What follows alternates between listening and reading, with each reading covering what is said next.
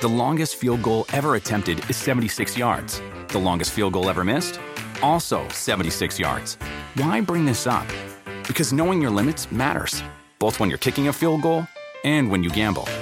Betting more than you're comfortable with is like trying a 70-yard field goal. It probably won't go well. So set a limit when you gamble and stick to it. Want more helpful tips like this? Go to keepitfunohio.com for games, quizzes, and lots of ways to keep your gambling from getting out of hand.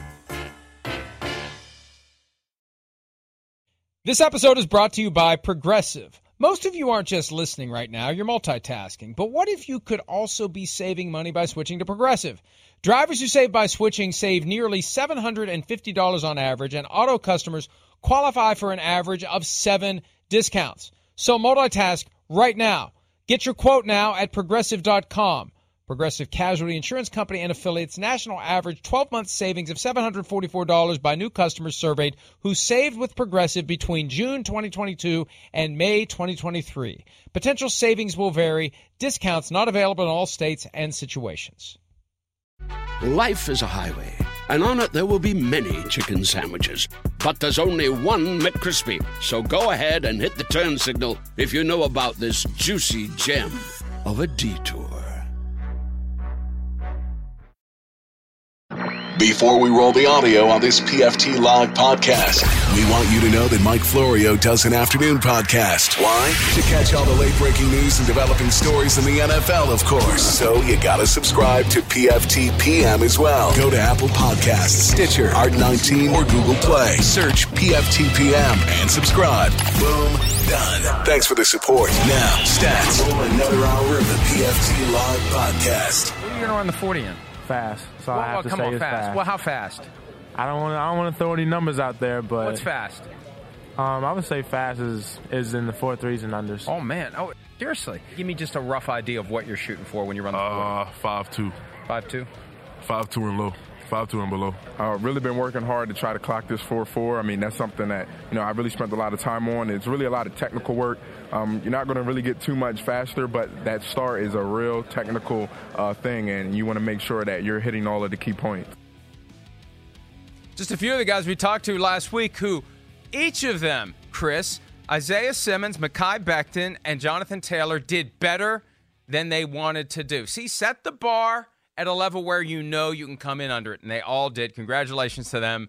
Congratulations to you. I got to say two things. First, here's the thing. Once you get through the agony of being sick with either stomach bug or I think you had food poisoning, on the other end of it, it's like one hell of a diet because you look like 15, 20 pounds lighter after the last time I saw you. I'm serious. I mean, and I've had that bug before, or food poisoning. I've had both. On the other end, hey, man, I'm svelte now. This is good. It's not the ideal weight loss plan, but once you're healthy, you run with it. Well, I guess, but you're right. I bet you I lost like somewhere between 6 and 8 pounds last week. And like, I'm still, even though I feel better, like I feel 100%, my stomach is still not normal. Like I bet you over the last 6 days, I've eaten like 6 meals. So yeah, it's the new diet plan. But either way, I do feel a lot better. I'm sorry about that last week. It hurt my heart that I couldn't be there.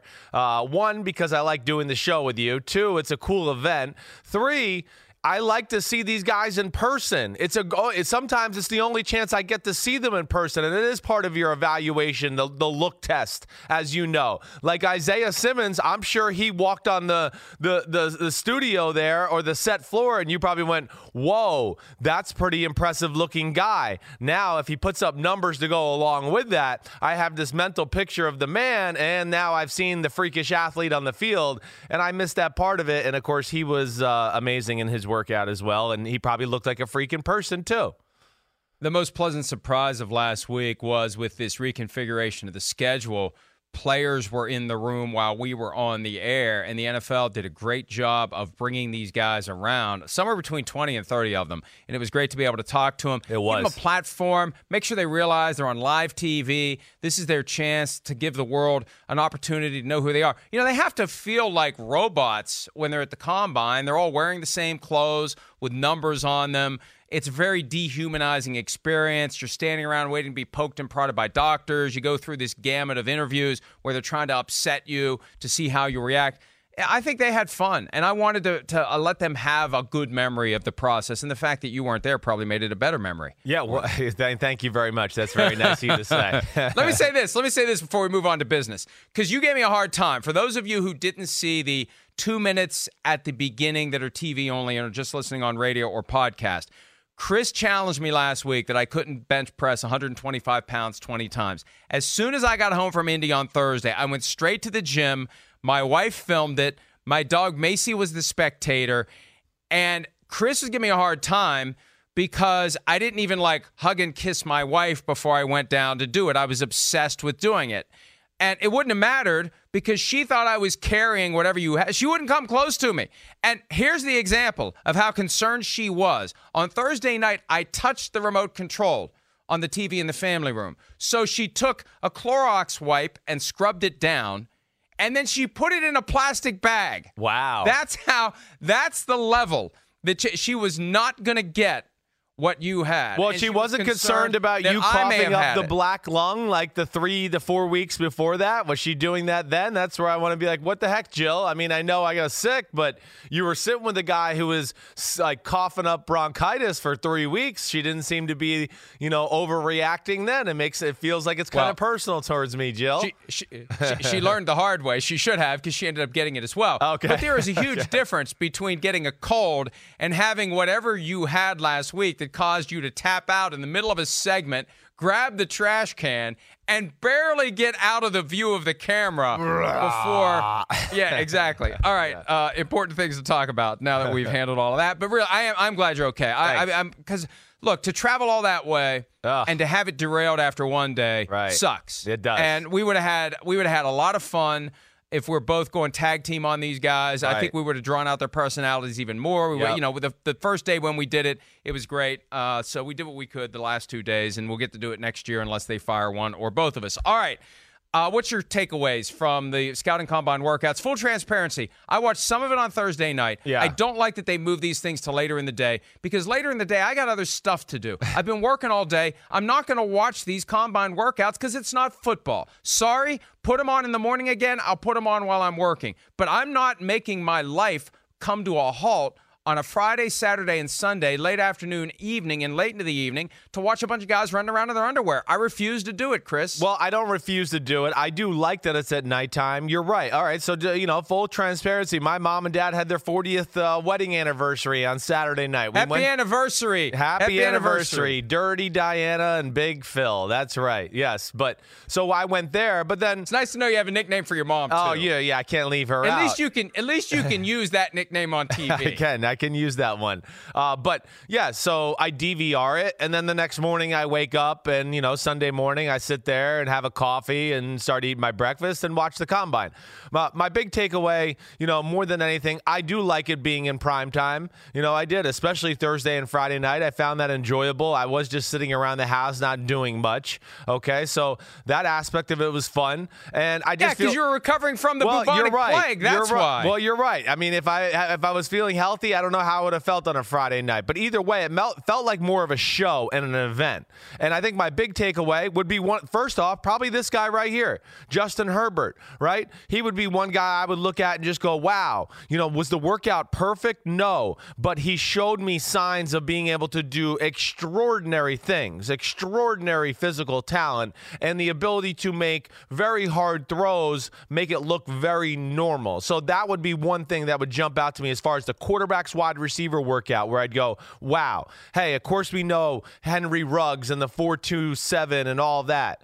But the other guy that I think that first night that would jump out to me, other than Justin Herbert, would be Chase Claypool from Notre Dame. I think that would be the second guy on my list. I mean, come on, right, Mike? I mean, there's just not a lot of guys walking around planet Earth. Calvin Johnson. Right. Calvin Johnson. Right. And, I've seen the guy in person over the years. So if you're talking about two guys that I said, wow, and I think maybe improved their stock, those would be two right off the bat just on that Thursday night workout, where Chase Claypool, he put himself into the position of weapon now going forward. It's not even wide receiver, because I think some people look at him and go, I think he could be a tight end and we can move him around like that. And he's physical like that. So he's going to have a lot of play, I think, going forward.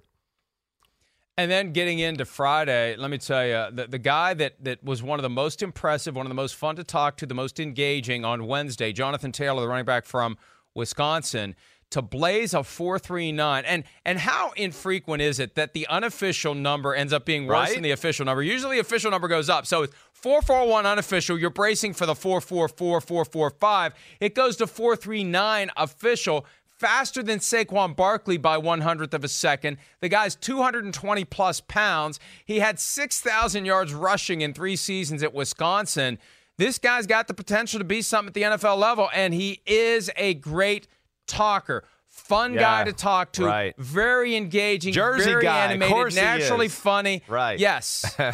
Yes. Yes, I know. I got to see a little of your interview with him on Thursday and stuff. He's got a great personality about him.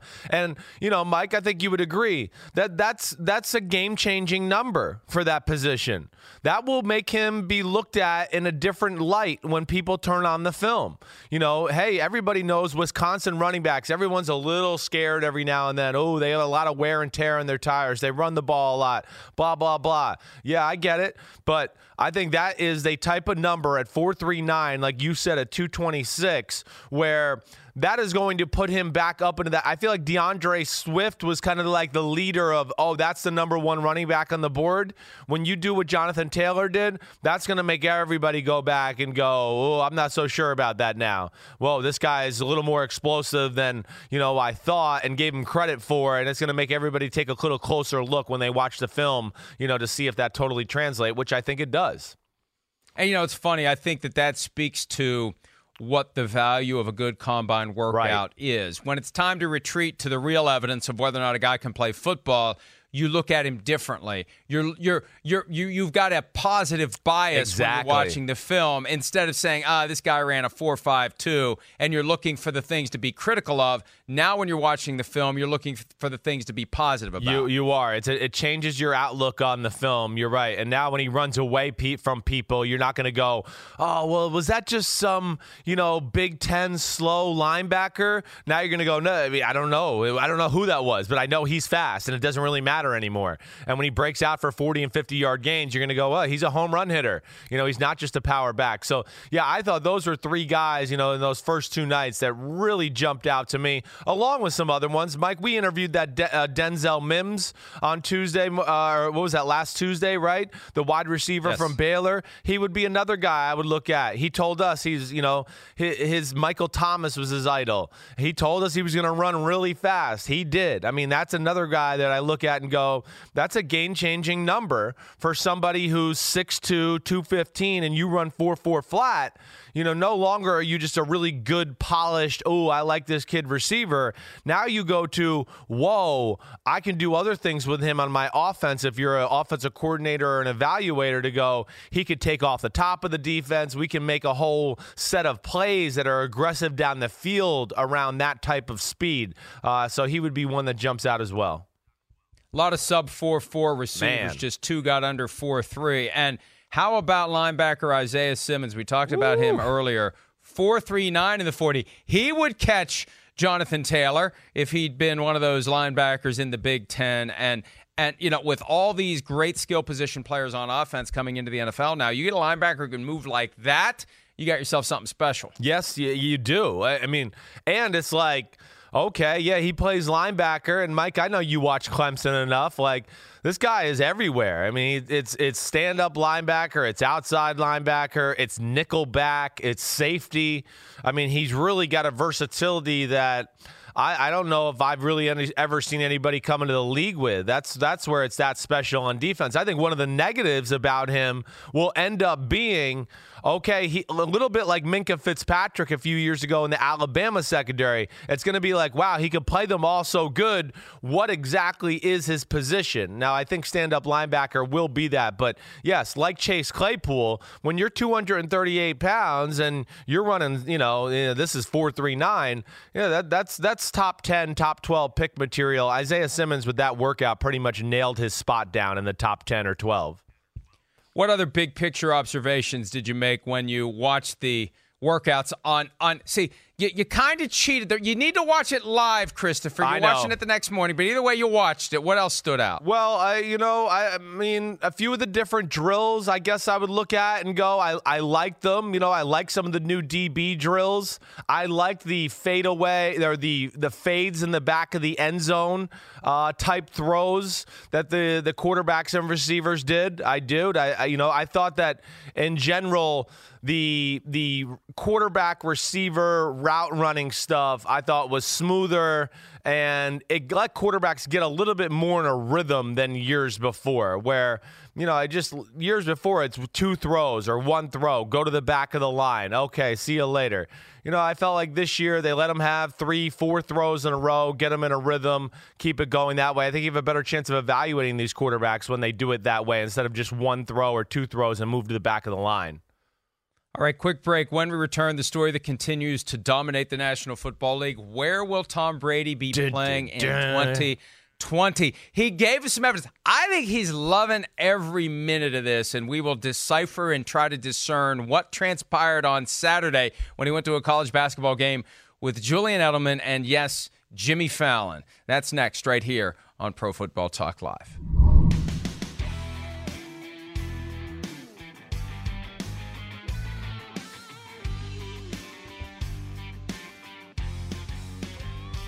Oh, hashtag Tommy, where are you going to be 2 weeks from now when the window opens to negotiate a new contract, and then 2 days after that when it's time to potentially sign, unless you visit with a bunch of different teams? People are all over the place on this one. The reporting feeding frenzy in Indianapolis, and one report says this team's interested, another report says that team's not interested. I don't know where any of this is going to go, Chris, but it got very interesting over the weekend because I'm a firm believer that Tom Brady loves every second of this, and he's earned it. 20 years in the NFL. That's right. 6 Super Bowl championships. The guy's 42, and he's the only player we're all talking about. I mean, think of it this way. He goes to the North Carolina-Syracuse game on Saturday, sits in the front row with Julian Edelman and Jimmy Fallon. I can't recall another time where Tom Brady shows up at a college basketball game in the past 20 years and sits in the front row. Maybe he has. Definitely not. But I can't think of it. When he does it now, against the background of where is he going to be in 2020, it's a big deal. And he knows it's a big deal. And then Julian Edelman does he's coming back, and slaps him on the back like he knows. Like it's when the sidekick knows he's crossing the line. Edelman knew he was crossing the line, and then everybody's trying to read lips on Tom Brady to figure out what the heck he said in response. It really was kind of a bizarre, surreal moment, and it caught fire over the weekend because some people think that in response to Julian Edelman saying he's coming back, Tom Brady said he's not. There are different interpretations of what Brady actually said, and it's going to continue as we get closer and closer to March 16 and then March 18. This is going to continue, and it's only going to end when Brady signs a contract, whether it's with the Patriots before March 16 or with someone else after March 18. Yeah, no, I mean, first off, you're right. It's very rare to see Tom Brady in those type of settings. I mean, I feel like even when the Boston Celtics were winning NBA championships and NBA Finals games and that, I feel like I only remember seeing them at like one of those games through the years. So it's rare to see them there like that. But he has earned it. You're right about that. I mean, come on. He's a legend. I'm really intrigued. And again, Mike, I know a lot of people in the NFL and things like that. I don't think anybody's got a feel for where this thing's going quite yet. I think right now, if you still made me bet money and said, Chris, you got, $1,000, you got to do something, I'd still bet he goes back to the New England Patriots. I would think they might swoop in there. Now, here's one thing I did learn at the Combine from some people I trust. Tom Brady, this next move is not about money. That was one thing I was told a few different occasions, Mike. He's not looking to break the bank and be $30 million.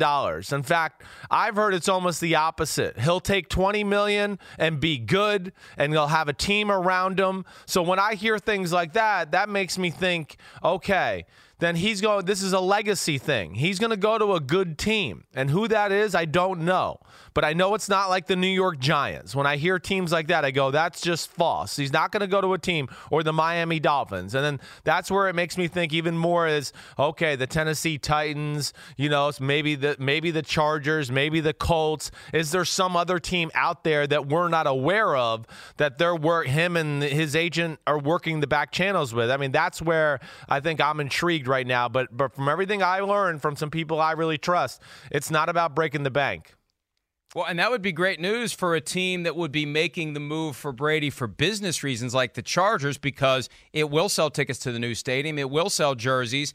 And he could insist on breaking the bank. If he's going to take 20 when he could push for 40, and I think that he's worth 40 when you consider the total value he brings to a franchise, that would be a huge coup if someone can pull it off. And look, if he stays in New England and he's willing to take that amount of money, he's going to want a clear plan, I would assume, as to how they're going to make the team better around him.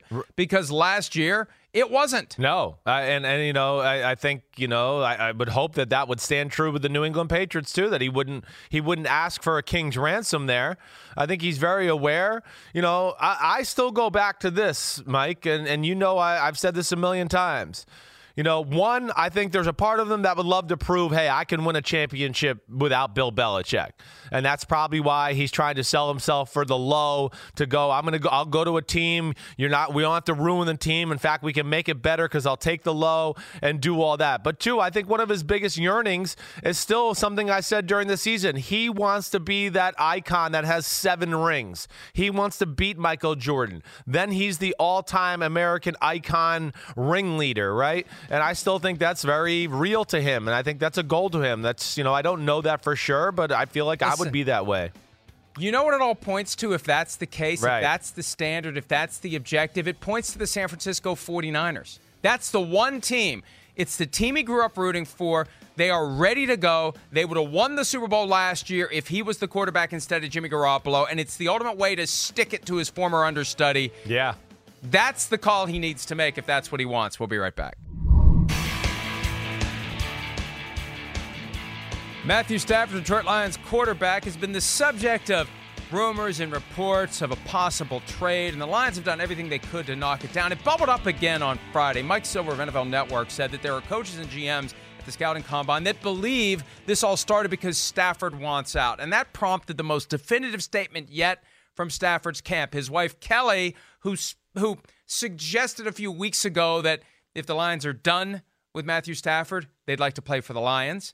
She came out and said he doesn't want out. He wants to stay with the Lions. Tom Condon, his agent, told Silver that Matthew Stafford doesn't want out, so it has been put to rest. So, with the news that Matthew Stafford wants to stay in Detroit, it's fill in the blanks time, Chris. Matt Stafford has blank seasons left as a member of the Detroit Lions. Well, I want to say 1 season's left, or I want to say, I don't even know how to fill in the blank here with this. I want to say pending on how this season goes. I mean, that's really where I want to really answer it. I think Matt Stafford's career in Detroit, a lot is going to be dictated by how this season goes.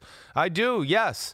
I think that if they go to the playoffs, he saves Matt Patricia, Bob Quinn's job, does that, then Matt Stafford's going to be there for a few more years after that. I think that if they don't go to the playoffs and it's, a 7-9 type year, that it's going to be all over in Detroit. I think Matt Stafford will be on another team, and Matt Patricia and Bob Quinn will be gone as well. So, I don't know. I think it depends on how this season goes. I really do. I think this will dictate how many more years he has left in Detroit.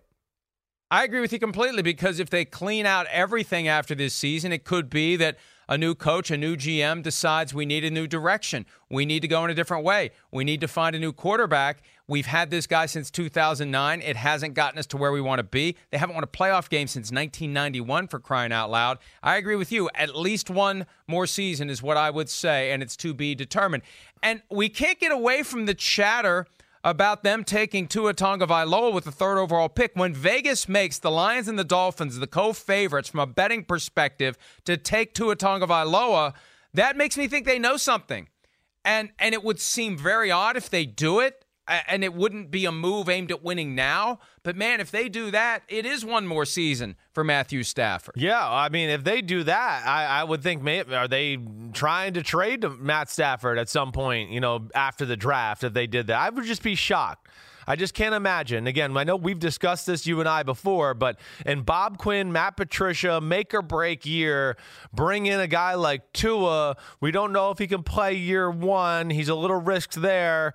And, yeah, I think would throw the organization in disarray right now. They need something, stable. And Matt Stafford is the best player on their team.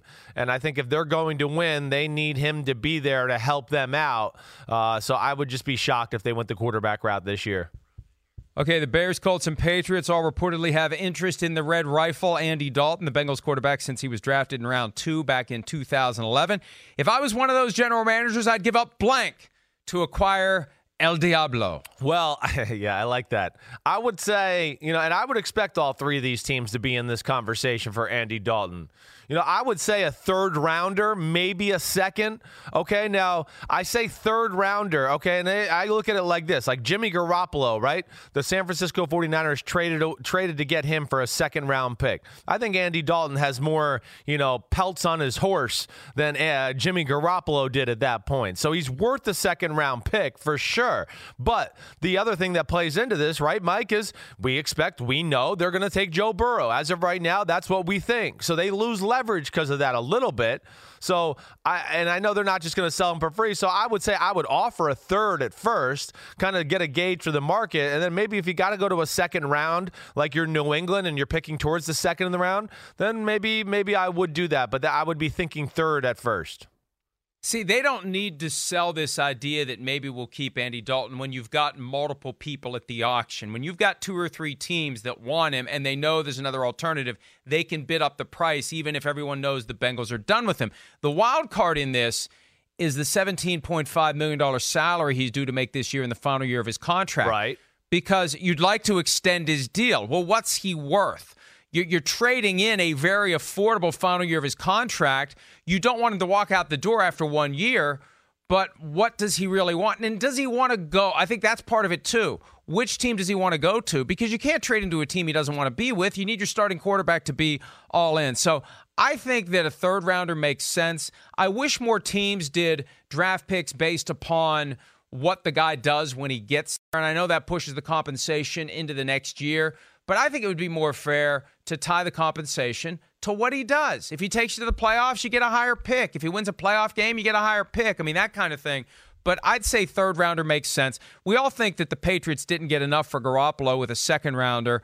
But I think a third rounder is fair for Andy Dalton, given where he is right now in his career, and given that you're going to have to solve this contract issue right out of the gates, Chris. Yeah, I hear that all the way, and Andy Dalton is again another one of these pieces. What plays into all of this again? What we're talking about is Brady, Phillip Rivers, that whole conversation. Where do they go in this whole thing? That's going to dictate Andy Dalton's future as well.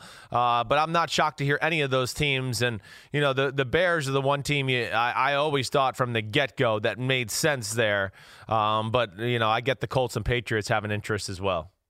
And I think it makes sense for the Bengals to get in on this now and try to line something up before free agency even starts. You can work out a trade that becomes official when the new league year opens on March 18, because you don't want Andy Dalton to be one of the quarterbacks who's standing around when the music stops after free agency and the money's been paid and there's no seat for him. Now's the time to get maximum trade value for Andy Dalton, because you get him to one of these teams that is trying to figure out what the hell they're going to do next year, and they want to remove the uncertainty. This is a way to do it. All right, according to the South Florida Sun-Sentinel, Washington has told Tua Tagovailoa at the scouting combine that he could be drafted to compete with Dwayne Haskins. A report from a Miami newspaper about a prospect the Dolphins would have to trade up to acquire is... What are we asking there? Would have to trade up to... What are we asking there? Yeah. The point is, there's a Miami newspaper in the town where the Dolphins is that's reporting that basically on a quarterback that the Dolphins would have to trade up to get. So is it bogus? Is it credible? Yeah, it's a smoke Is it screen. Compelling? That's my point. To me, okay, I just wasn't sure what kind of answer we were looking for there. But yeah, I mean, I see this talk. Anything other than you puking in the trash can is an improvement over last week. Thank you. You can say whatever you want. Okay, all right, that's good. And I won't be puking here, so I should be good. But to me, right now, I just feel like Washington's laying like smoke screens out right now. They're in the prime position, the number 2 pick in the draft. We know that there's the Chase Young market. Of course, we know there's teams that are hungry and thirsty for quarterback play too.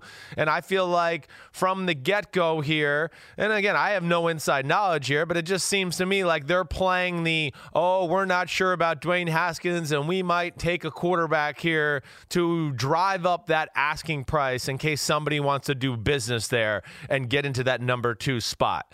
So I don't know. I don't know if I'm sitting here necessarily buying it from the Washington standpoint that, I heard, they told Tua, we might bring you in to draft you or compete with Dwayne Haskins. I think they probably told Tua that, knowing Tua's going to tell some other people that, and it continues to stir the pot here in this whole conversation. So I'm not quite buying it yet, and I don't know. I just have a hard time with Dwayne Haskins. Have they seen enough to abandon ship and move on, and then you're going to waste another top 15 pick on a quarterback? I don't want to say a waste, but use another top 15 pick on a quarterback. I have a hard time, I guess, digesting that right now. Here's the other thing to keep in mind as well, and I think it's an important aspect of what Washington is going to do with that pick.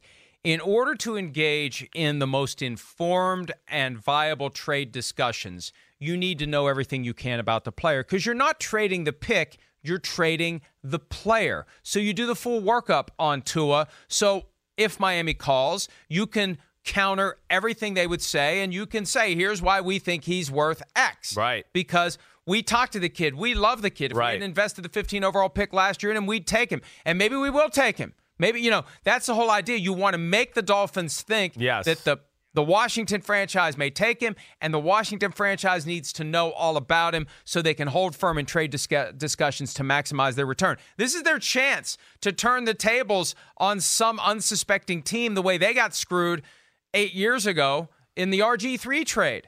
They moved from 6 to 2 and gave up way too much for RG3. Now they get a chance to get somebody to give up way too much potentially for Tua. All right, next one. The Cowboys reportedly planning to use the exclusive franchise tender on Dak Prescott. The exclusive tag for Prescott means blank for his future with the Cowboys. Nothing. It means nothing to me. It doesn't matter. Franchise tag, exclusive tag. I don't think it really changes my thought. I mean, you probably have a smarter answer than me here, but nonetheless, they got to get a long-term deal done. And exclusive tag, franchise tag, it doesn't matter. Dak ain't going to be there no matter what kind of tag you got on him. Until that tag is torn off and you've bought him now, okay, and it's no more on the shelves at the retail store and he's your property, you could tag him with whatever the hell phrase you want to. He ain't coming around until he gets a long-term deal.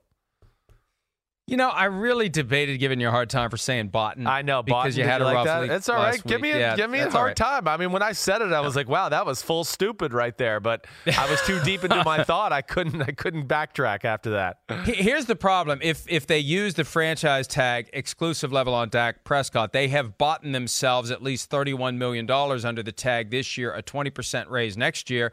Why not go year to year? That's what Dak Prescott's eventually going to realize. And the higher the tag value, the greater the second year is, and the greater the third year is. Year 3, it's a 44% raise over year 2. You're talking about astronomical numbers if Dak Prescott goes year to year. And I've been waiting for one of these shortlist franchise quarterbacks to do what Kirk Cousins did with Washington a few years ago. Just play year to year under the tag. Now, the other question becomes, if Dak is tagged, will he withhold services? I mean, maybe he signs it right away and shows up and says, I'm going to have a great year, and you're going to tag me next year, and I'm going to have another great year, and then you're going to be stuck, and I'm going to become a free agent after 2 more seasons, 6 years total in the NFL, and I'm going to be able to hit the market unfettered and go wherever I want. So I think it actually, if they use the exclusive tag, I think it actually makes it less likely he's there over the long haul than if they would use the non-exclusive tag. Well, the one thing I'll say to what you're saying, I mean, yeah, I hear what you're saying from the business standpoint. And if there's a quarterback, a big soldier who could, bet on himself to stay healthy and do that, it would be Dak Prescott. I mean, again, other than Cam Newton, you're not going to find a whole lot of quarterbacks that physically look the way Dak Prescott does. I mean, he's a man. I mean, he really is. He's thick, strong as hell, in shape, all of that. Plus, we know with the way the rules are for the quarterbacks right now, a gamble like that is less dangerous than it was in the 80s and 90s to protect the quarterback. So you could do that, certainly. But it's still risky business, and I just don't recommend it. And with the exclusive franchise tag, too, if I'm Dak Prescott, like, that's what I would do, something like you said, Mike. Like, maybe sign it. I would show up, start learning the offense, doing things like that. Oh, hey, you're going on the field? Sorry, guys.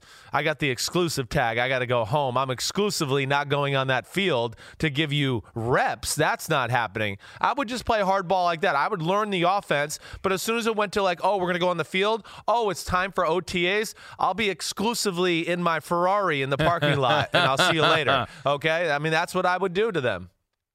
All right, we're going to take a break. When we return, speaking of a hardball, there are players who want a strike in 2021, and they are willing to put together a strike fund to make sure that all players have enough money during a work stoppage. We'll break that down next on PFT Live. Hey, guys, what's going on? This is Mike Pouncey from the Los Angeles Chargers. Look, guys, I'm just trying to give you a quick update on some of this stuff because I think a lot of the young players have kind of confused what's going on. In 2020, we're playing this season regardless, whether we sign a deal today or wait and do a strike. So don't get that confused, guys. And if we go into a strike, each player from each team will get $250,000 for that year-long lockout, and then you'll get a withholding of 3 Madden checks that we've been withholding for the last 3 years, which would amount to about $60,000. After tax is $30,000. Guys, do not worry. If we go on strike, we will make sure every player is taken care of throughout the strike. The screen says Marquise Pouncey, and he very well may have put it on his Instagram page. That was Mike Pouncey, his identical twin brother. And Mike Pouncey, no profanity. The video we saw last week from Marquise Pouncey about the CBA, my goodness, Chris, it's like he's carrying around the Sims dictionary and turned to page F. Over and M, over and over and over again from Marquise Pouncey. Here's the bottom line, though. So I admire the effort. And I'm just reporting on this. I have some thoughts, and I understand why the upper reaches of union management want to get this done now, because they genuinely believe the TV money could be less later than it is now.